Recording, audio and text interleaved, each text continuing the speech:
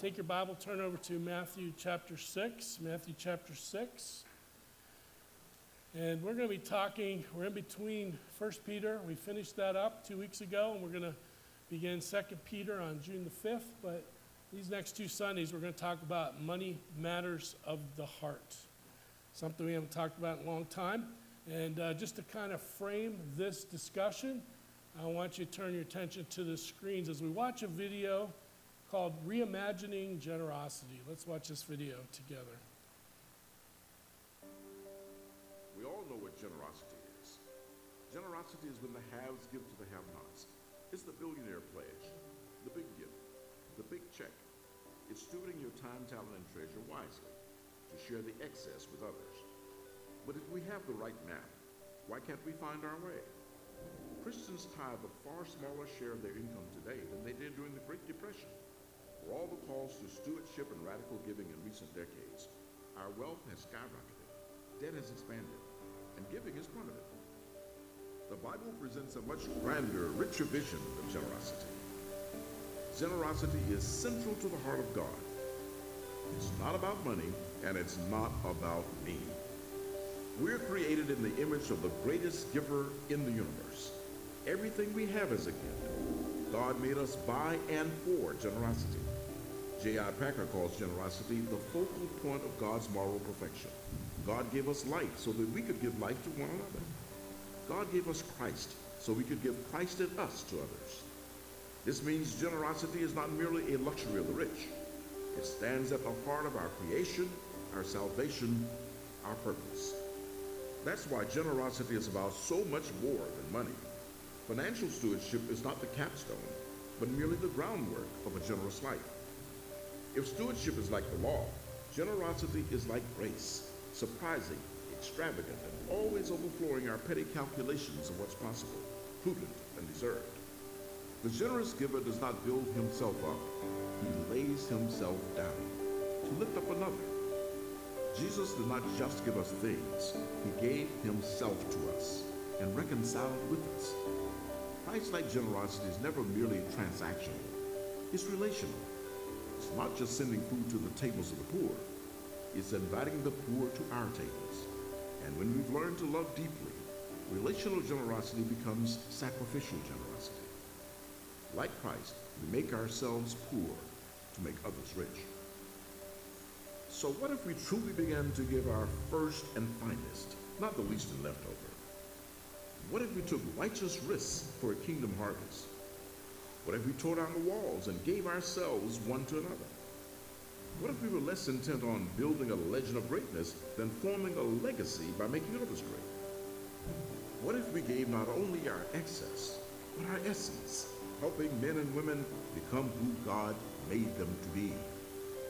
See, generosity is not an obligation, but an invitation. An invitation to participate in God's redemption of all things, and to know the great joy of the great giver as we live the life that's truly life. Let's kind of frame our discussion over the next 2 weeks of the messages, and I hope you have your Bible open to Matthew chapter 6, verses 19 through 21. Matthew chapter 6, verse 19. We'll begin there. It says, "Do not lay up for yourselves treasures on earth, where moth and rust destroy and where thieves break in and steal. But lay up for yourselves treasures in heaven, where neither moth nor rust destroys and where thieves do not break in and steal." And a verse that always challenges me when I read it, "For where your treasure is, there your heart will be also." And may God add his blessing at the reading of his word this morning. Today we're going to talk about a very important spiritual matter in our lives, how we view the money God gives us, and how does Jesus want to use our money.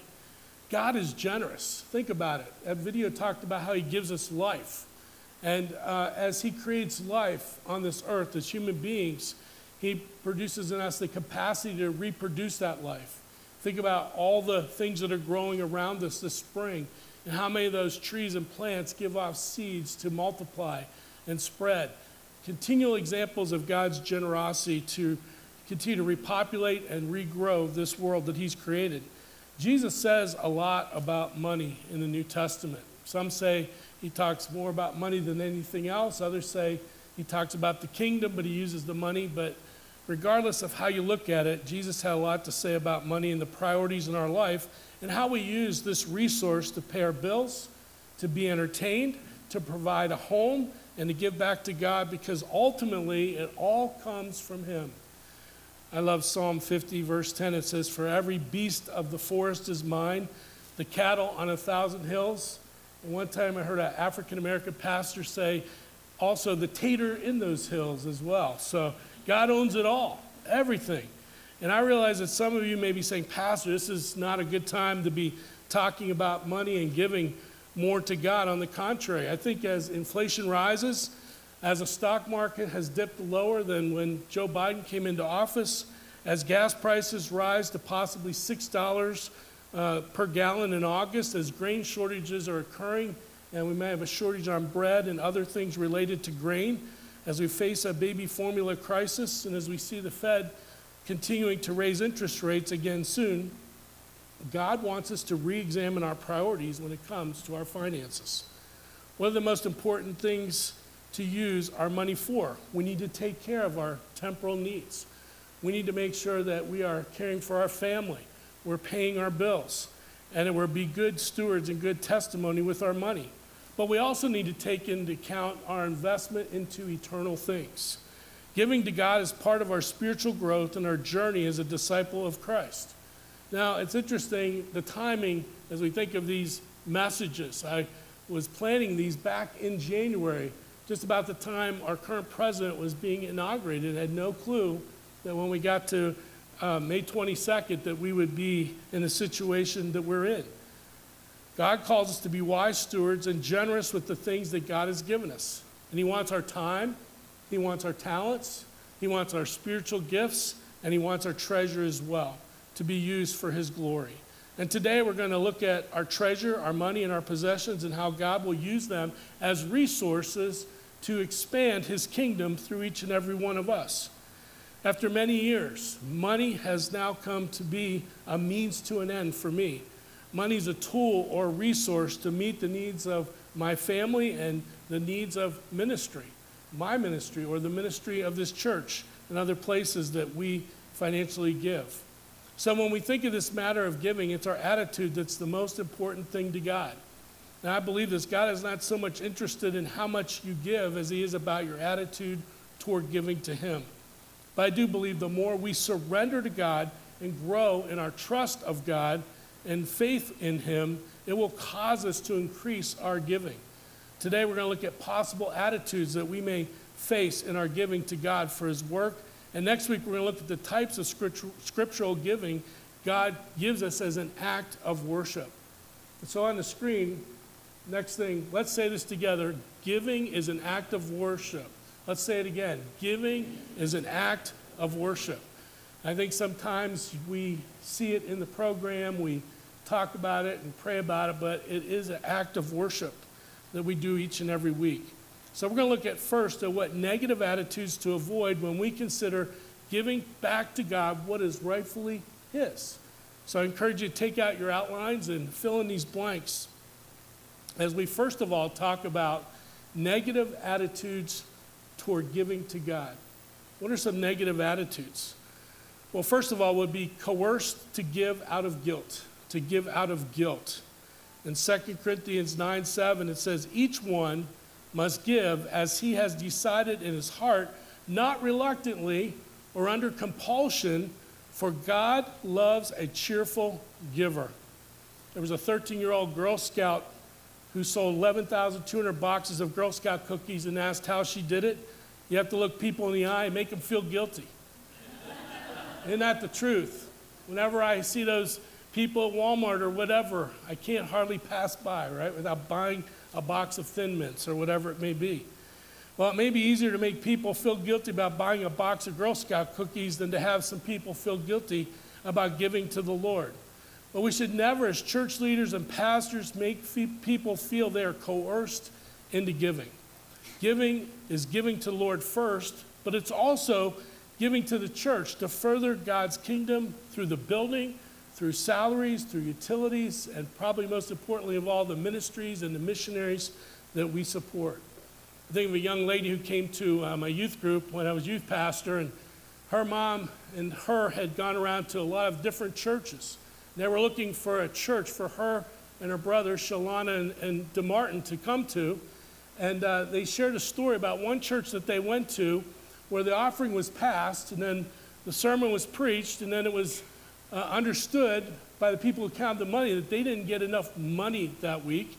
So they had a second offering, they were telling me, and the ushers came and they stood in front of everybody until they gave or embarrassed them by doing that. That is coercive. That is out of compulsion.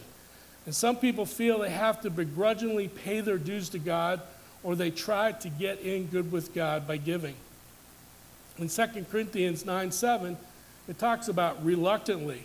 In the Greek, that means grievous, heaviness, sorrow. Out of compulsion, it says they're constrained, distressed. Those are the wrong attitudes to have about giving. A second one would be giving with an expectation to get back. Giving with an expectation to give back. And there are promises in God's word, like Luke chapter 6, verse 38. Give, and it will be given to you. Good measure, pressed down, shaken together, running over, will be put into your lap. For with the measure you use it, it will be measured back to you. But this is the basis for prosperity theology or prosperity gospel, where you see those people on TV and they say, if you give me $100, God will give you $1,000, right? Send in that seed money and watch it grow. But the Bible doesn't teach anywhere that all believers will be rich. Some of the richest people I know are people who are very frugal in the way they live their lives, but give away most of their money to God and to his ministries. God talks about the benefits of people who may not have much money in this life. In Proverbs chapter 28, verse 6, better is a poor man who walks in his integrity than a rich man who is crooked in his ways. In that same chapter, in verse 11, it says, a rich man is wise in his own eyes, but a poor man who has understanding will find him out. So don't give to get. But there is a principle there we'll talk about next week, that if you're faithful to give, God will provide for your needs, and he will give not just financially, but in a lot of different ways in your life. In Acts chapter 8, we hear about people who are trying to buy God's power. Trying to buy God's power. Here's a story in the book of Acts. Now, when the apostles at Jerusalem heard that Samaria had received the word of God, they sent to them Peter and John, who came down and prayed for them that they might receive the Holy Spirit. For he had not yet fallen on any of them, but they had only been baptized in the name of the Lord Jesus. Then they laid their hands on them, and they received the Holy Spirit. And now when Simon saw that the Spirit was given through the laying on of the apostles' hands, he offered them money, saying, give me this power also, so that anyone on whom I lay my hands on may receive the Holy Spirit. But Peter said to him, may your silver perish with you, because you thought you could obtain the gift of God with money. You see, Simon, he saw this miracle, and he wanted the power for himself, for selfish reasons. He wanted to make money. He wanted to be popular. He wanted to have a following. But God's power is free, but it's not cheap, and it cannot be bought. There are some charlatans out there trying to buy God's power for selfish reason. Another negative attitude not to have when we think of giving, giving to look good in front of others. Giving to look good in front of others.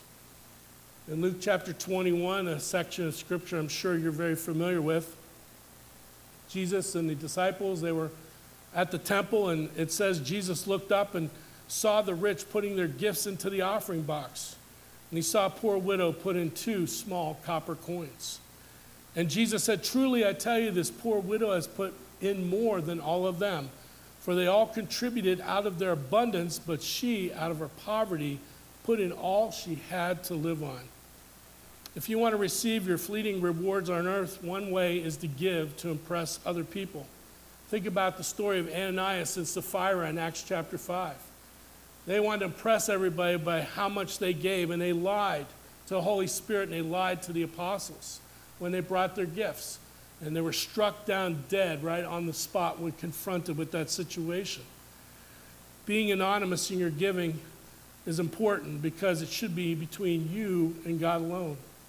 Charles Spurgeon, who is a famous evangelist, and his wife, according to an article in the Chaplain magazine, they would sell but refused to give away any eggs their chickens laid.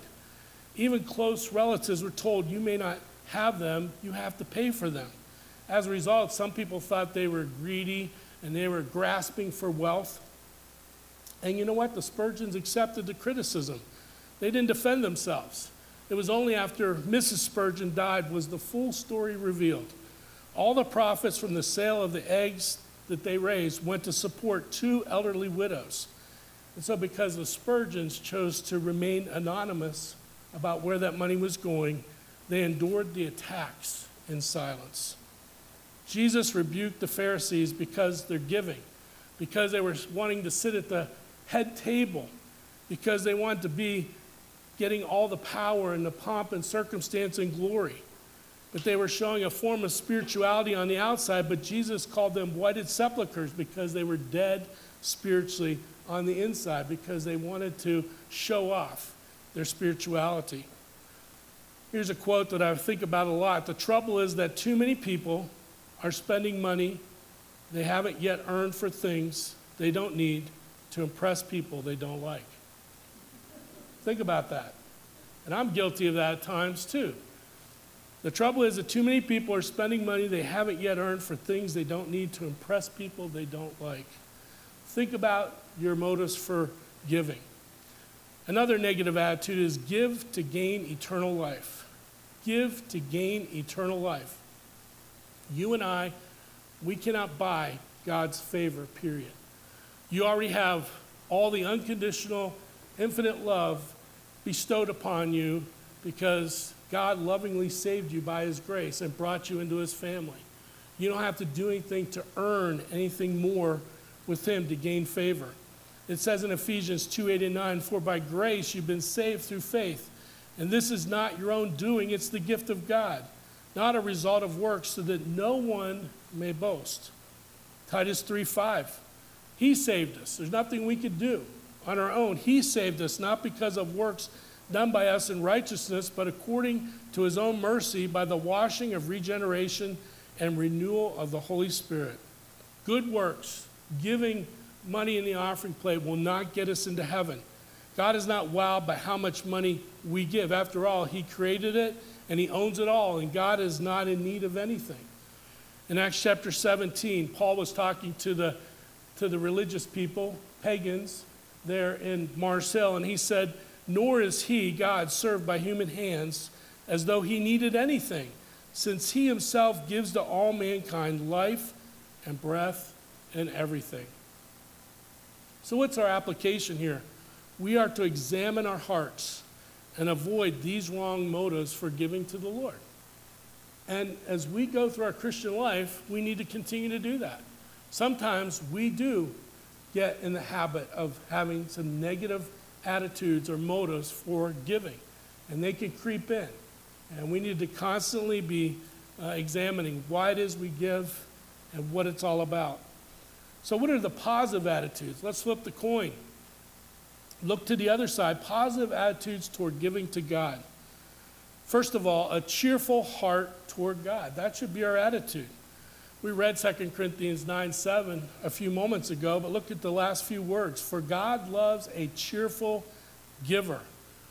A mother wanted to teach her daughter a very important lesson about giving, and so as they were approaching the church door, the mother gave her daughter $1.25. And she says, it's all up to you how much you want to put in the offering plate, either the dollar or the quarter.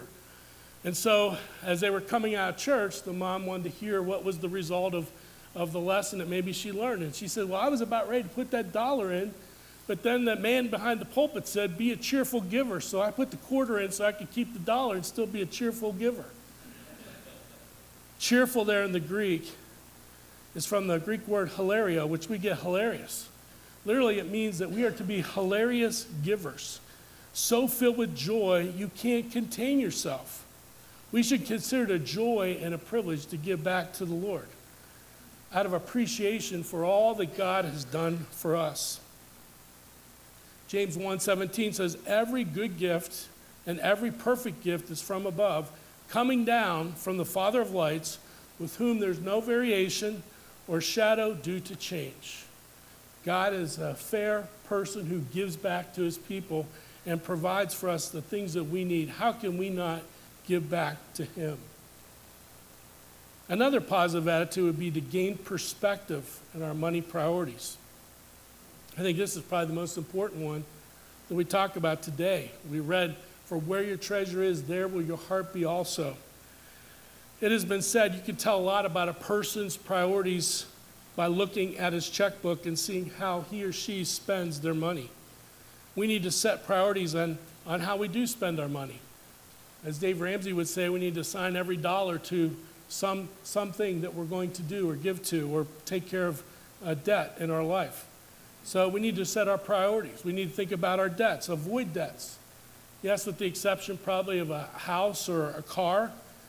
Plan for a crisis, the emergency fund. Make sure you are well funded for those things like, the roof gets a leak or the refrigerator goes, and be prepared for those things. Retirement, preparing for those years when you leave the workforce and you move into your older time of life. Invest into those things and retirement. Have life insurance, have health insurance. Those are all very good and practical things to do, and make those a priority. One thing I was challenged on a few weeks ago when I was watching the grandparenting night, they had a person on there from Ron Blue's organization. He talked about putting something in your budget called legacy investing. Legacy investing, it means putting aside money to do fun things with your kids and grandkids now instead of always just leaving it all for them later. But you can build memories together. So you invest into that. Proportionate giving to the church should be top of the list as we think of our priorities. But we need to learn how to be content with our priorities, with our money. We need to be at peace with God. I love the Apostle Paul in Philippians chapter 4. He said, "Not that I'm speaking of being in need, for I have learned in whatever situation I am to be content." And listen to what he says in verse 12. "I know how to be brought low, and I know how to abound. In any and every circumstance, I've learned the secret of facing plenty and hunger, abundance and need. I can do all things through him who strengthens me." Think about where he was writing from. He was writing from a prison cell. And he says, "I know what it was to have steak with the king. And I know what it is to be in prison and have bread and water." And he says, "I've learned in every situation to be content." And when our priorities with our money are set in the right place and we're at peace with God in that, then we have something very few people in the world have, and that's a sense of contentment with God. Colossians 3:2 says, "Set your minds on things that are above, not on things that are on earth." In Luke 12:15, and Jesus said to them, "Take care and be on your guard against all covetousness, for one's life does not consist in the abundance of his possessions." It isn't the one with the most toys at the end of life wins. That's not what he's saying. He's saying here, hey, it's not found in the abundance of possessions. Another positive thing that we need to have is to give as you have ability to give. To give as you have ability to give. We're going to talk about our ability to give more next week. We're going to talk about the different types of giving found in the Bible. There's 4 of those. And in Deuteronomy chapter 16, verse 17, it says, "Every man shall give as he is able according to the blessing of the Lord your God that he has given you." So as God blesses us, we should be giving back to him. In 2 Corinthians 8:12, "For if the readiness is there, it is acceptable according to what a person has, not according to what he does not have." God's not asking many times, most of the time, to give beyond your means. There are times, as we'll talk about next week, where he might ask you to step out on faith and do some things with faith promise giving or sacrificial offerings. But again, it's not the amount that we give, but that we give with the right heart attitude. And then another positive attitude that we need to have is to give of yourself first to God. Give of yourself first to God. That's where it all begins. If we are living sacrifices, as it says in Romans 12:1, if we're surrendered to Christ and he has every aspect of our life, then he has control of our money as well. I love this story in 2 Corinthians chapter 8 about this group of believers in Macedonia. Listen to the story Paul tells us.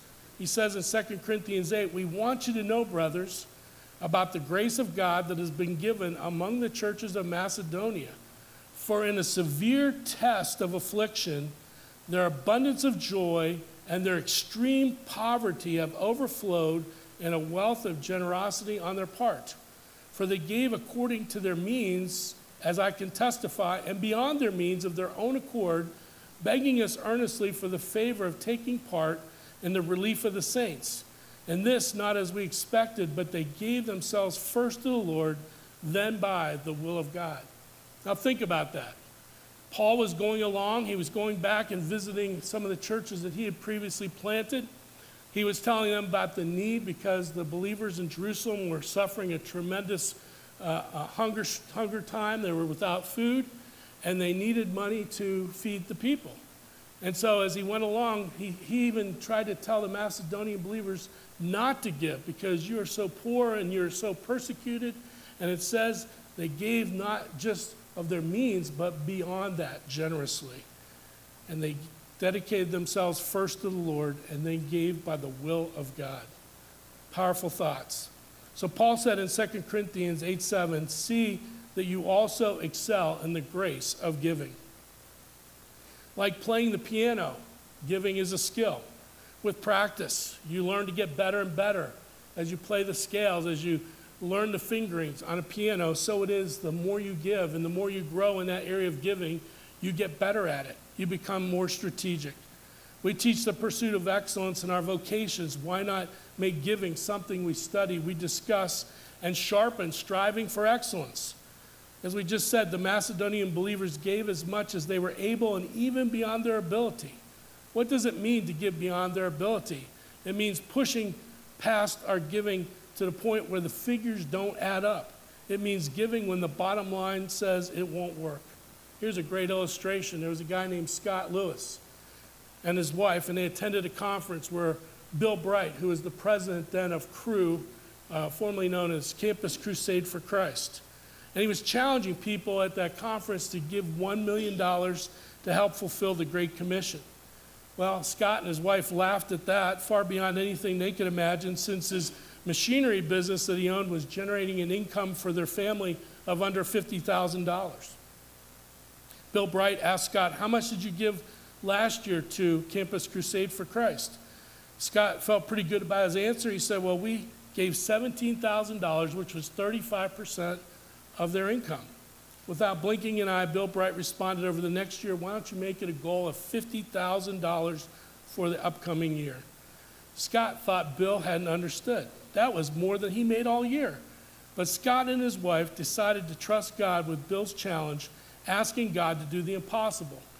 God provided in amazing ways, and with a miraculous December 31st provision, the Lewis family was able to give Campus Crusade for Christ $50,000.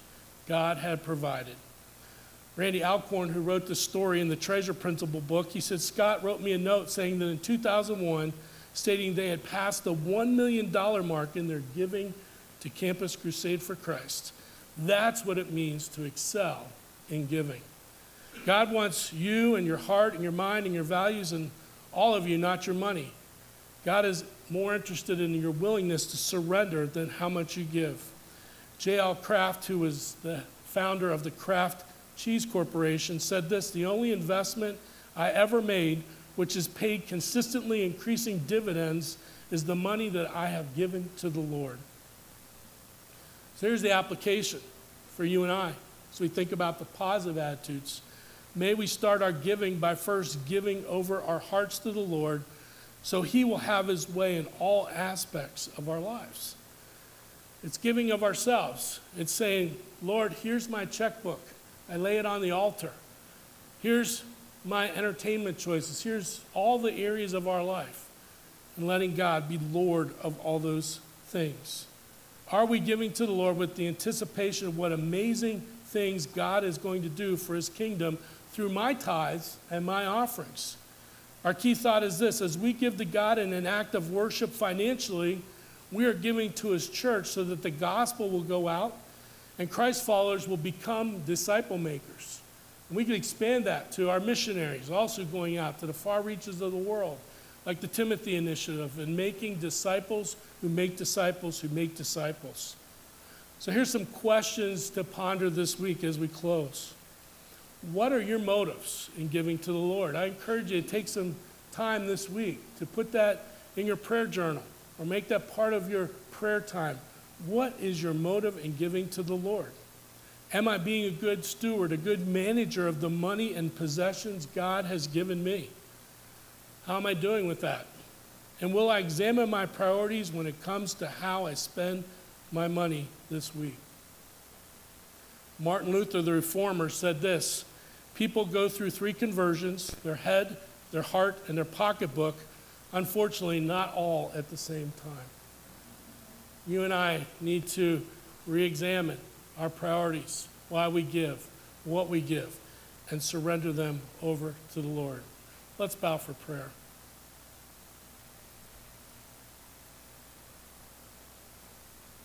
As we examine our hearts this morning, I just want to take a few moments and have some quiet time with you and the Lord.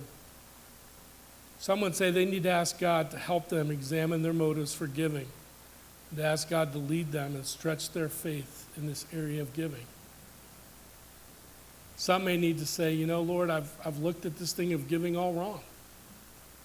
I've given begrudgingly. I've given because I felt like I had to, or I felt guilty if I didn't. But Lord, help me to learn how to be a cheerful giver. Lord, help me to look at the priorities of giving, especially in this chaotic world as everything is changing with inflation and gas prices and stock markets down. Help us, Lord, to reevaluate as a couple our priorities with our finances, but also our priorities in giving. Take a moment. Just spend a moment with the Lord.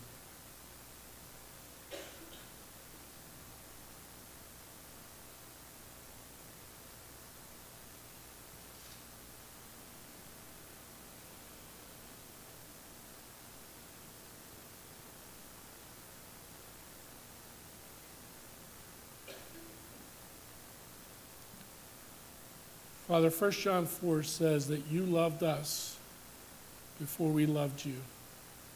That's an amazing thought. That before we were part of your family, before we crossed the line of faith, before we asked you to come into our heart and be our Savior, Lord, you loved us. You cared for us. You were the hound of heaven seeking us with your Holy Spirit and your word to draw us to yourself.